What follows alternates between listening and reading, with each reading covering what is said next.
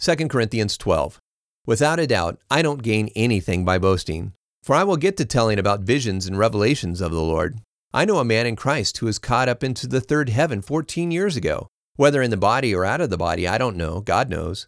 I know this man, whether in the body or outside of the body, I don't know. God knows, was caught up into paradise and heard unspeakable things which it is not permitted for a man to mention. On behalf of such a person, I will boast. But on my own behalf, I will not boast except in my weaknesses. For if I wanted to boast, I will not be foolish, because I will speak the truth. But I refrain, so that no man may think more highly of me than what he sees in me or hears from me.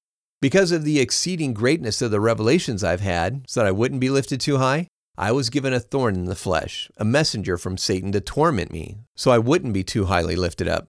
Concerning this thorn, I begged the Lord 3 times to make it leave me. He has said to me, "My grace is sufficient for you, because my power is made perfect in weakness."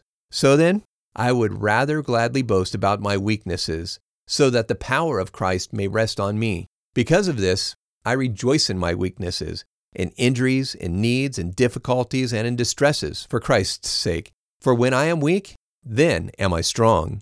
I have become foolish in boasting. You compelled me, for I should have been praised by you. For I am in no way inferior to the very best apostles, even though I am nothing.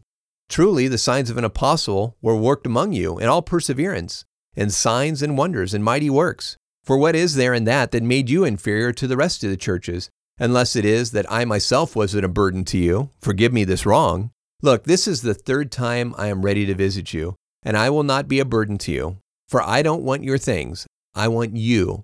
For the children should not save up for their parents, but the parents should for their children. I will most gladly spend and be spent for your souls. If I love you even more, am I loved the less? Even so, I didn't burden you. But being crafty, I caught you with deception. Did I take advantage of you through anyone that I sent you? I urged Titus, and I sent the brother with him. Did Titus take advantage of you at all? Didn't we walk in the same spirit? Didn't we walk in the same steps? Again, do you think that we are defending ourselves to you? In the sight of God, we speak in Christ.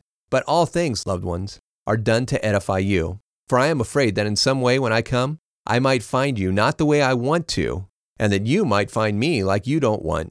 I don't want there to be any trouble, jealousy, outbursts of anger, divisions, insult, gossip, stubbornness, or fighting. I don't want that when I come, for God to have to humble me before you. And I would mourn for many of those who have sinned before now, and not repented of the filth, sexual sins, and lustfulness they committed.